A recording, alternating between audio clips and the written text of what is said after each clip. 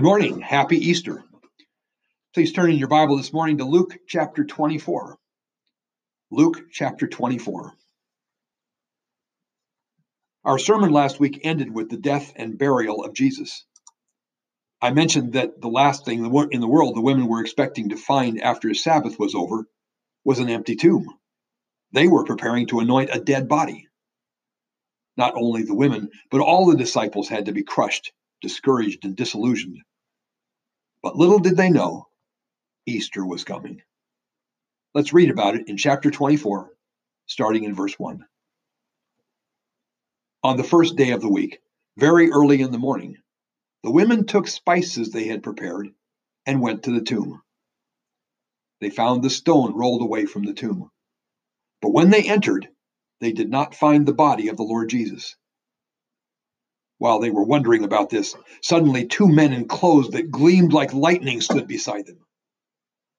In their fright, the women bowed down with their faces to the ground.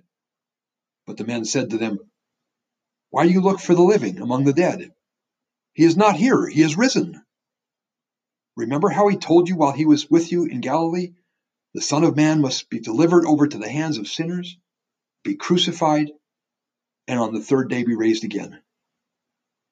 Then they remembered his words. Let's pray. Lord, we've got a very familiar message on a very familiar topic, and the temptation may be to let it go in one ear and out the other because we've heard it all before. I pray, Father, that you would impact us anew with the amazing miracle of Easter and strengthen our faith. We ask this in Jesus' name. Amen. Several women were up before the crack of dawn on that Sunday, the first day of the week. They had agreed to meet together and take spices to the tomb to finish the proper burial procedures for Jesus. They missed one small detail. According to the Gospel of Mark, they realized that they were not strong enough to roll away the large, heavy stone that had been rolled in front of the tomb. Oh well, they'd have to figure it out once they got there. I'm sure they must have been shocked to find that the stone had already been removed. And that could only mean one thing: grave robbers. What other explanation could there be? Remember, they came to prepare a dead body. The last thing they expected was a resurrected Messiah. No one expected a resurrected Messiah. Verse 4 says that while they were wondering about this, suddenly two men in clothes that gleamed like lightning stood beside them. Now, needless to say, the women were frightened. I once went to a convenience store during a strong thunderstorm in Missouri. Thunderstorms don't bother me. I actually enjoy them. As I was leaving the store and heading to my car, however, a lightning bolt suddenly struck a transformer on a pole just on the other side of the parking lot. It exploded and the whole area lit up like it was noon. Thunder doesn't bother me, but this made my knees buckle, almost dropping me to the ground. I would imagine that this is how the women felt. Alone and quiet early in the morning in a tomb, when suddenly the place lights up like a transformer explosion and two men are standing there in brilliant white robes. We find out later in verse 23 that these men are angels. "Why do you look for the living among the dead?" they said. "He is not here, he has risen." Verse 10 even tells us that some of the women's names was Mary Magdalene, Joanna, Mary the mother of James, and others. These women raced back and told the apostles what had happened. The apostles didn't believe them.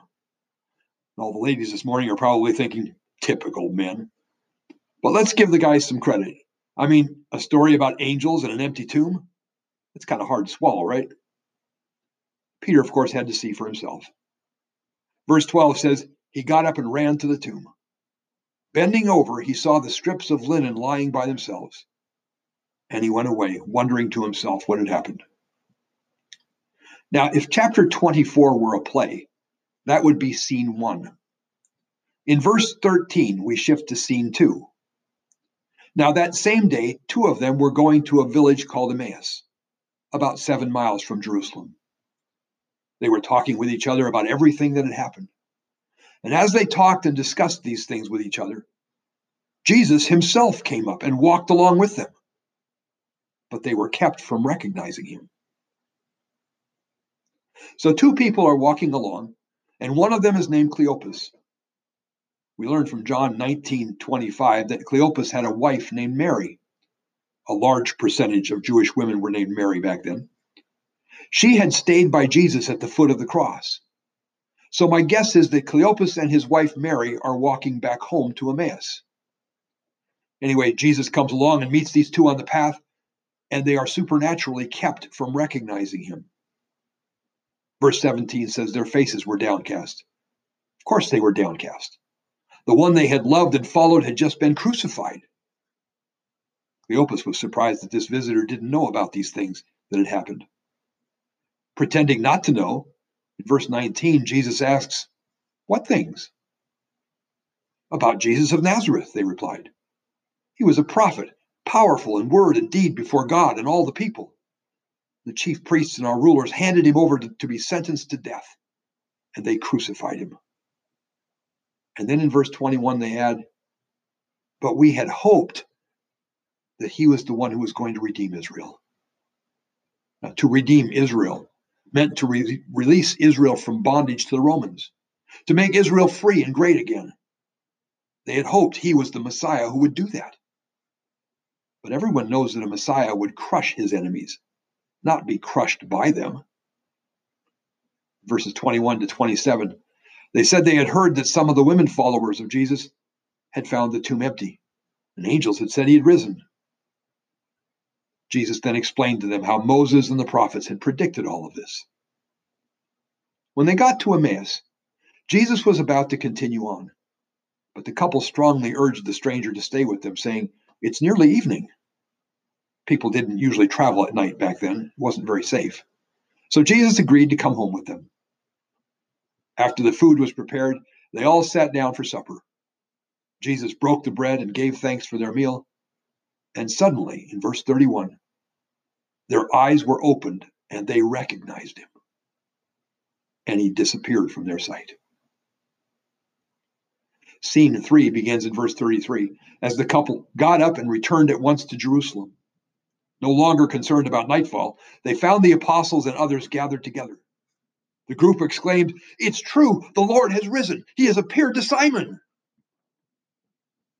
Verse 36 says that while they were still talking about this, Jesus himself stood among them and said to them, "Peace be with you."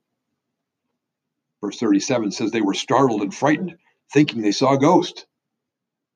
Now, we've heard and read this story so many times, it doesn't really faze us anymore. But they were living it for the first time. So all of these happenings had to be very confusing, scary, and even mind-blowing. And then to have Jesus suddenly appear out of nowhere in front of them, no wonder they thought he was a ghost. Verses 38 and 39, Jesus said to them, "Why are you troubled? And why do doubts rise in your minds? Look at my hands and feet. It is I, myself. Touch me and see. A ghost does not have flesh and bones, as you see that I have." It's common among liberal scholars to think that Jesus just rose spiritually, whatever that means, but that his body stayed in the tomb and decayed. But that's not what the Gospels teach. Jesus shows them his hands and his feet and invites them to touch him, saying, "A ghost does not have flesh and bones, as you see that I have." Then, as if to emphasize this fact, Jesus asked, "Do you have anything to eat here?" They gave him some broiled fish, which sounds kind of gross to me, and he ate it in their presence. The resurrected Jesus was no mirage or ghost. People talked to him, and he talked back. They touched him. They ate with him. He had flesh and bones. He had a different kind of body, a resurrected body, but it was a physical body of flesh and bones that they recognized as Jesus. Verses 44 to 48, Jesus helped them understand how the scriptures had predicted all that would happen to him.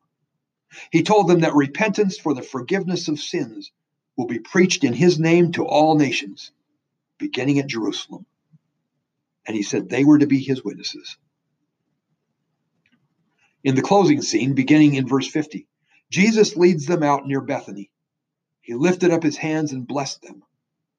While he was blessing them, he left them and was taken up into heaven.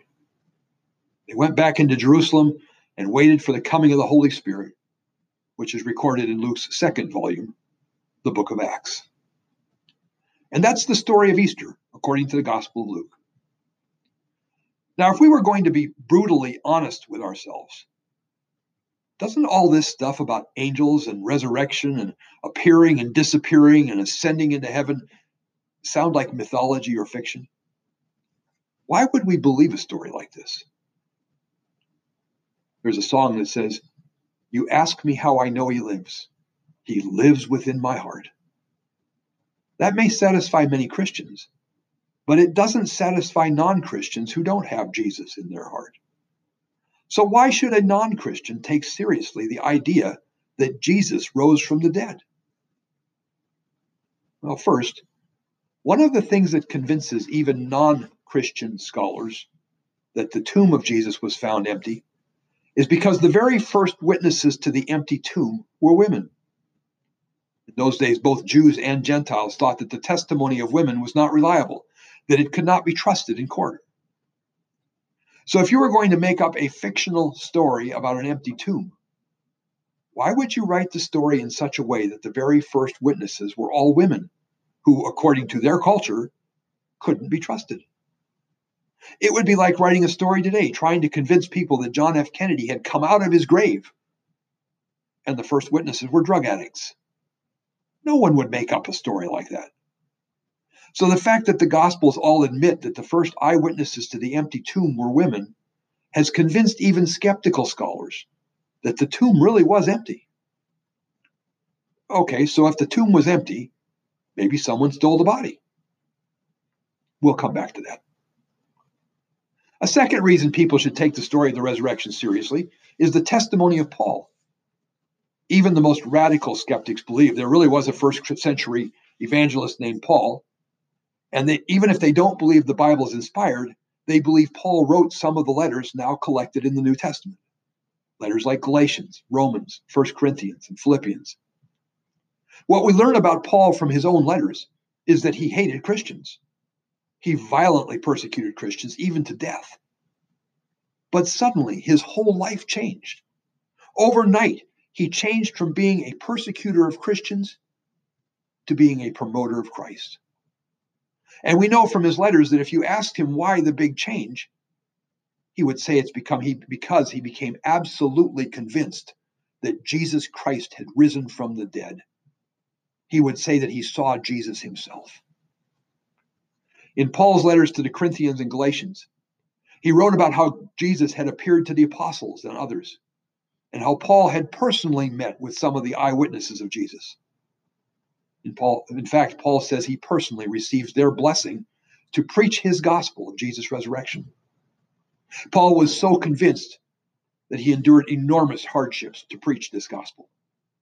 He endured shipwreck, hunger, thirst, and was once even stoned and left for dead. In fact, many threats had been made against his life, and he was in constant danger. He had been chased from town to town, being whipped and beaten with rods on numerous occasions. And what did he gain from all this suffering? He ended up spending years in prison and was finally beheaded. And yet through it all, he never wavered in his absolute conviction that Jesus had risen from the dead. Critics, of course, will say that he just had a vision, maybe too much stress or sun. But in 3 cases in which this vision are reported, those who accompanied Paul were also affected in some way by the encounter. Whatever Paul's encounter with Jesus was, it was not just something going on in Paul's head. Besides, Paul also received confirmation from eyewitnesses, from those who had personally seen Jesus alive after his death. In fact, when Paul wrote to the Corinthians, he said many of those eyewitnesses were still alive. The implication being that the Corinthians could travel to Judean churches and could personally talk with those who had seen the resurrected Jesus. Third is the explanatory power of the resurrection. In science, explanatory power is the ability of a hypothesis or theory to explain known data. So, for example, most scientists believe in the Big Bang theory. That's not because it can be tested in a laboratory or because anyone lived way back then to observe it. It's because scientists think that that theory best explains all the data we observe today. It has explanatory power. The idea of the resurrection of Jesus also has enormous explanatory power. It explains the factual data that are hard to explain otherwise. So, in the example we've been talking about, Paul's belief in the resurrection explains why Paul, a rabid persecutor of Christians, would suddenly become a promoter of Christ. We find the same thing to be true of James, the half-brother of Jesus. The Jewish historian Josephus describes James as a very pious, observant Jew. And the New Testament says that before Jesus' death, James did not believe in Jesus. But this pious, observant Jew later not only believed in Jesus, he became the head of the Jerusalem church that preached Jesus. What would explain this radical turnaround? Especially at a time when Christians in Jerusalem were under such intense persecution that many of them fled the city. James' conviction that Jesus rose from the dead would explain it. The resurrection also explains the sudden change of worship from Sabbath or Saturday to Sunday. All of the early Christians were Jewish, and one of the fundamental elements of the Jewish religion was Sabbath observance. You didn't just decide to worship on another day back then. Even Jesus himself worshiped on the Sabbath. For a Jew to worship on another day of the week would be a rejection of Judaism. It would be as radical a change as if PETA suddenly decided to start sponsoring animal sacrifices. Such a dramatic change would demand an explanation. So, what would cause these early Jewish followers of Jesus to make such a monumental change as to suddenly start worshiping on the first day of the week? Jesus' resurrection on Sunday, the first day of the week, would explain it. The resurrection explains why Jesus' followers would continue to follow him even after his death. Remember, most Jews were expecting a Messiah that would crush the Romans. In their mind, a Messiah who was crushed by the Romans could not possibly be their Messiah, by definition. Even Jesus' own disciples were disillusioned right after his crucifixion. As we saw today, the women were expecting to anoint a dead body. And Cleopas said, "We had hoped he was the one to redeem Israel." There were numerous would-be messiahs back then, and in every single case, when they were killed, their followers disbanded. Why would Jesus' followers continue to follow someone who looked like a failed Messiah wannabe? The resurrection would explain why they would continue to follow Jesus. The resurrection would also explain why the earliest followers of Jesus would worship him as God. Remember, these earliest followers of Jesus were all Jewish. And one of the fundamental doctrines of Judaism is that there is one and only one God. To worship someone else in addition to God was a denial of Judaism. Why on earth would these early Christians, who were all Jewish, suddenly start worshiping Jesus and the Father? Well, Jesus had claimed to be one with the Father. So the resurrection provided evidence that Jesus' claim to be one with the Father was true and would explain why they would start worshiping Jesus as God. Evidence like this has convinced even many non-Christian scholars that the earliest Christians genuinely believed that Jesus had risen from the dead. But, the skeptics say, there must be some other explanation because dead people just don't come back to life. In other words, their argument against the resurrection is not for lack of historical evidence. It is philosophical or ideological. So they come up with all kinds of theories about what happened to the body of Jesus. And all of their objections have been thoroughly answered. For example, one of the theories is that Jesus didn't really die. They just thought he was dead, as if Roman soldiers were too stupid to know when somebody was dead. So the barely living Jesus was placed in a cold, dark tomb without medical care, and sometime during the night or next day, he wakes up. Now remember that he was so weakened by the beatings that he couldn't even carry his own cross before the crucifixion. And after the crucifixion, he would have been suffering from severe blood loss and would be in critical condition. How he somehow manages to move the heavy stone in his condition and crawl back to his disciples with nail holes in his hands and feet is a mystery. But he finally gets there, and they see Jesus, severely beaten and bruised and caked with dried blood from head to toe, and they jump up and shout, "Hooray, he has risen!" What nonsense. They might think it was miraculous that he survived, but they would not conclude that this beaten and bloodied Jesus was their resurrected Messiah. So another theory, the earliest one actually, is that the body of Jesus was stolen. Remember that according to the Gospel of Matthew, the religious leaders gave large amount of money to the guards to say that Jesus' disciples stole the body while they were sleeping. But if they were really sleeping, how do they know what happened to the body? On the other hand, if all we had was an empty tomb, the stolen body theory might be a good argument. But Jesus' followers also saw him alive after his death. In fact, the women were the first to see him alive. Now, remember that I said that even skeptical scholars are convinced that the tomb was empty because no one would make up a story about women being the first eyewitnesses. But the women were also the first eyewitnesses to see Jesus alive after his death. The same evidence that convinces skeptics that the tomb was empty should also convince them that the women had seen, talked with, and touched the risen Jesus. But the skeptics' objections are ideological, and no amount of evidence can be allowed to overturn their bias against the working of God in this world. Beside all this, everything we know about these early Christians shows that they were persecuted severely for their faith. People may choose to suffer and die for a good cause, but not usually for something they know is a lie. So, for example, if you lived back then and knew that the stories about seeing Jesus alive were lies, would you continue to spread the lie after being in prison? How about after being beaten or whipped? How about after seeing friends or family members being imprisoned or tortured or killed for your lie?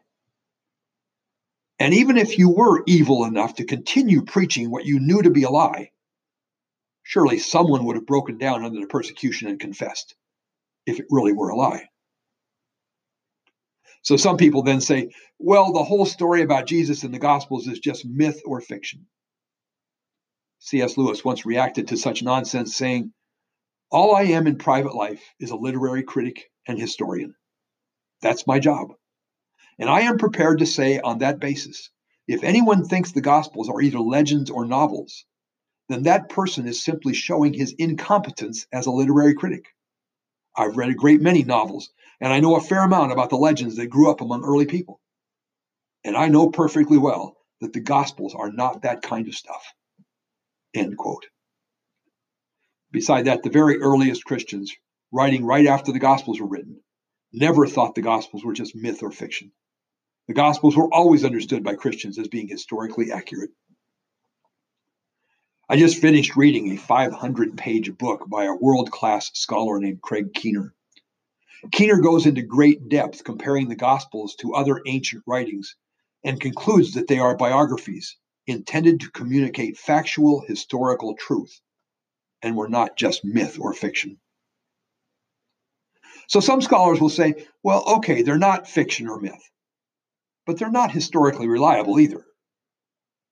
But the general historical reliability of the Gospels has been demonstrated over and over and over again by scholars. Critics just generally ignore the evidence.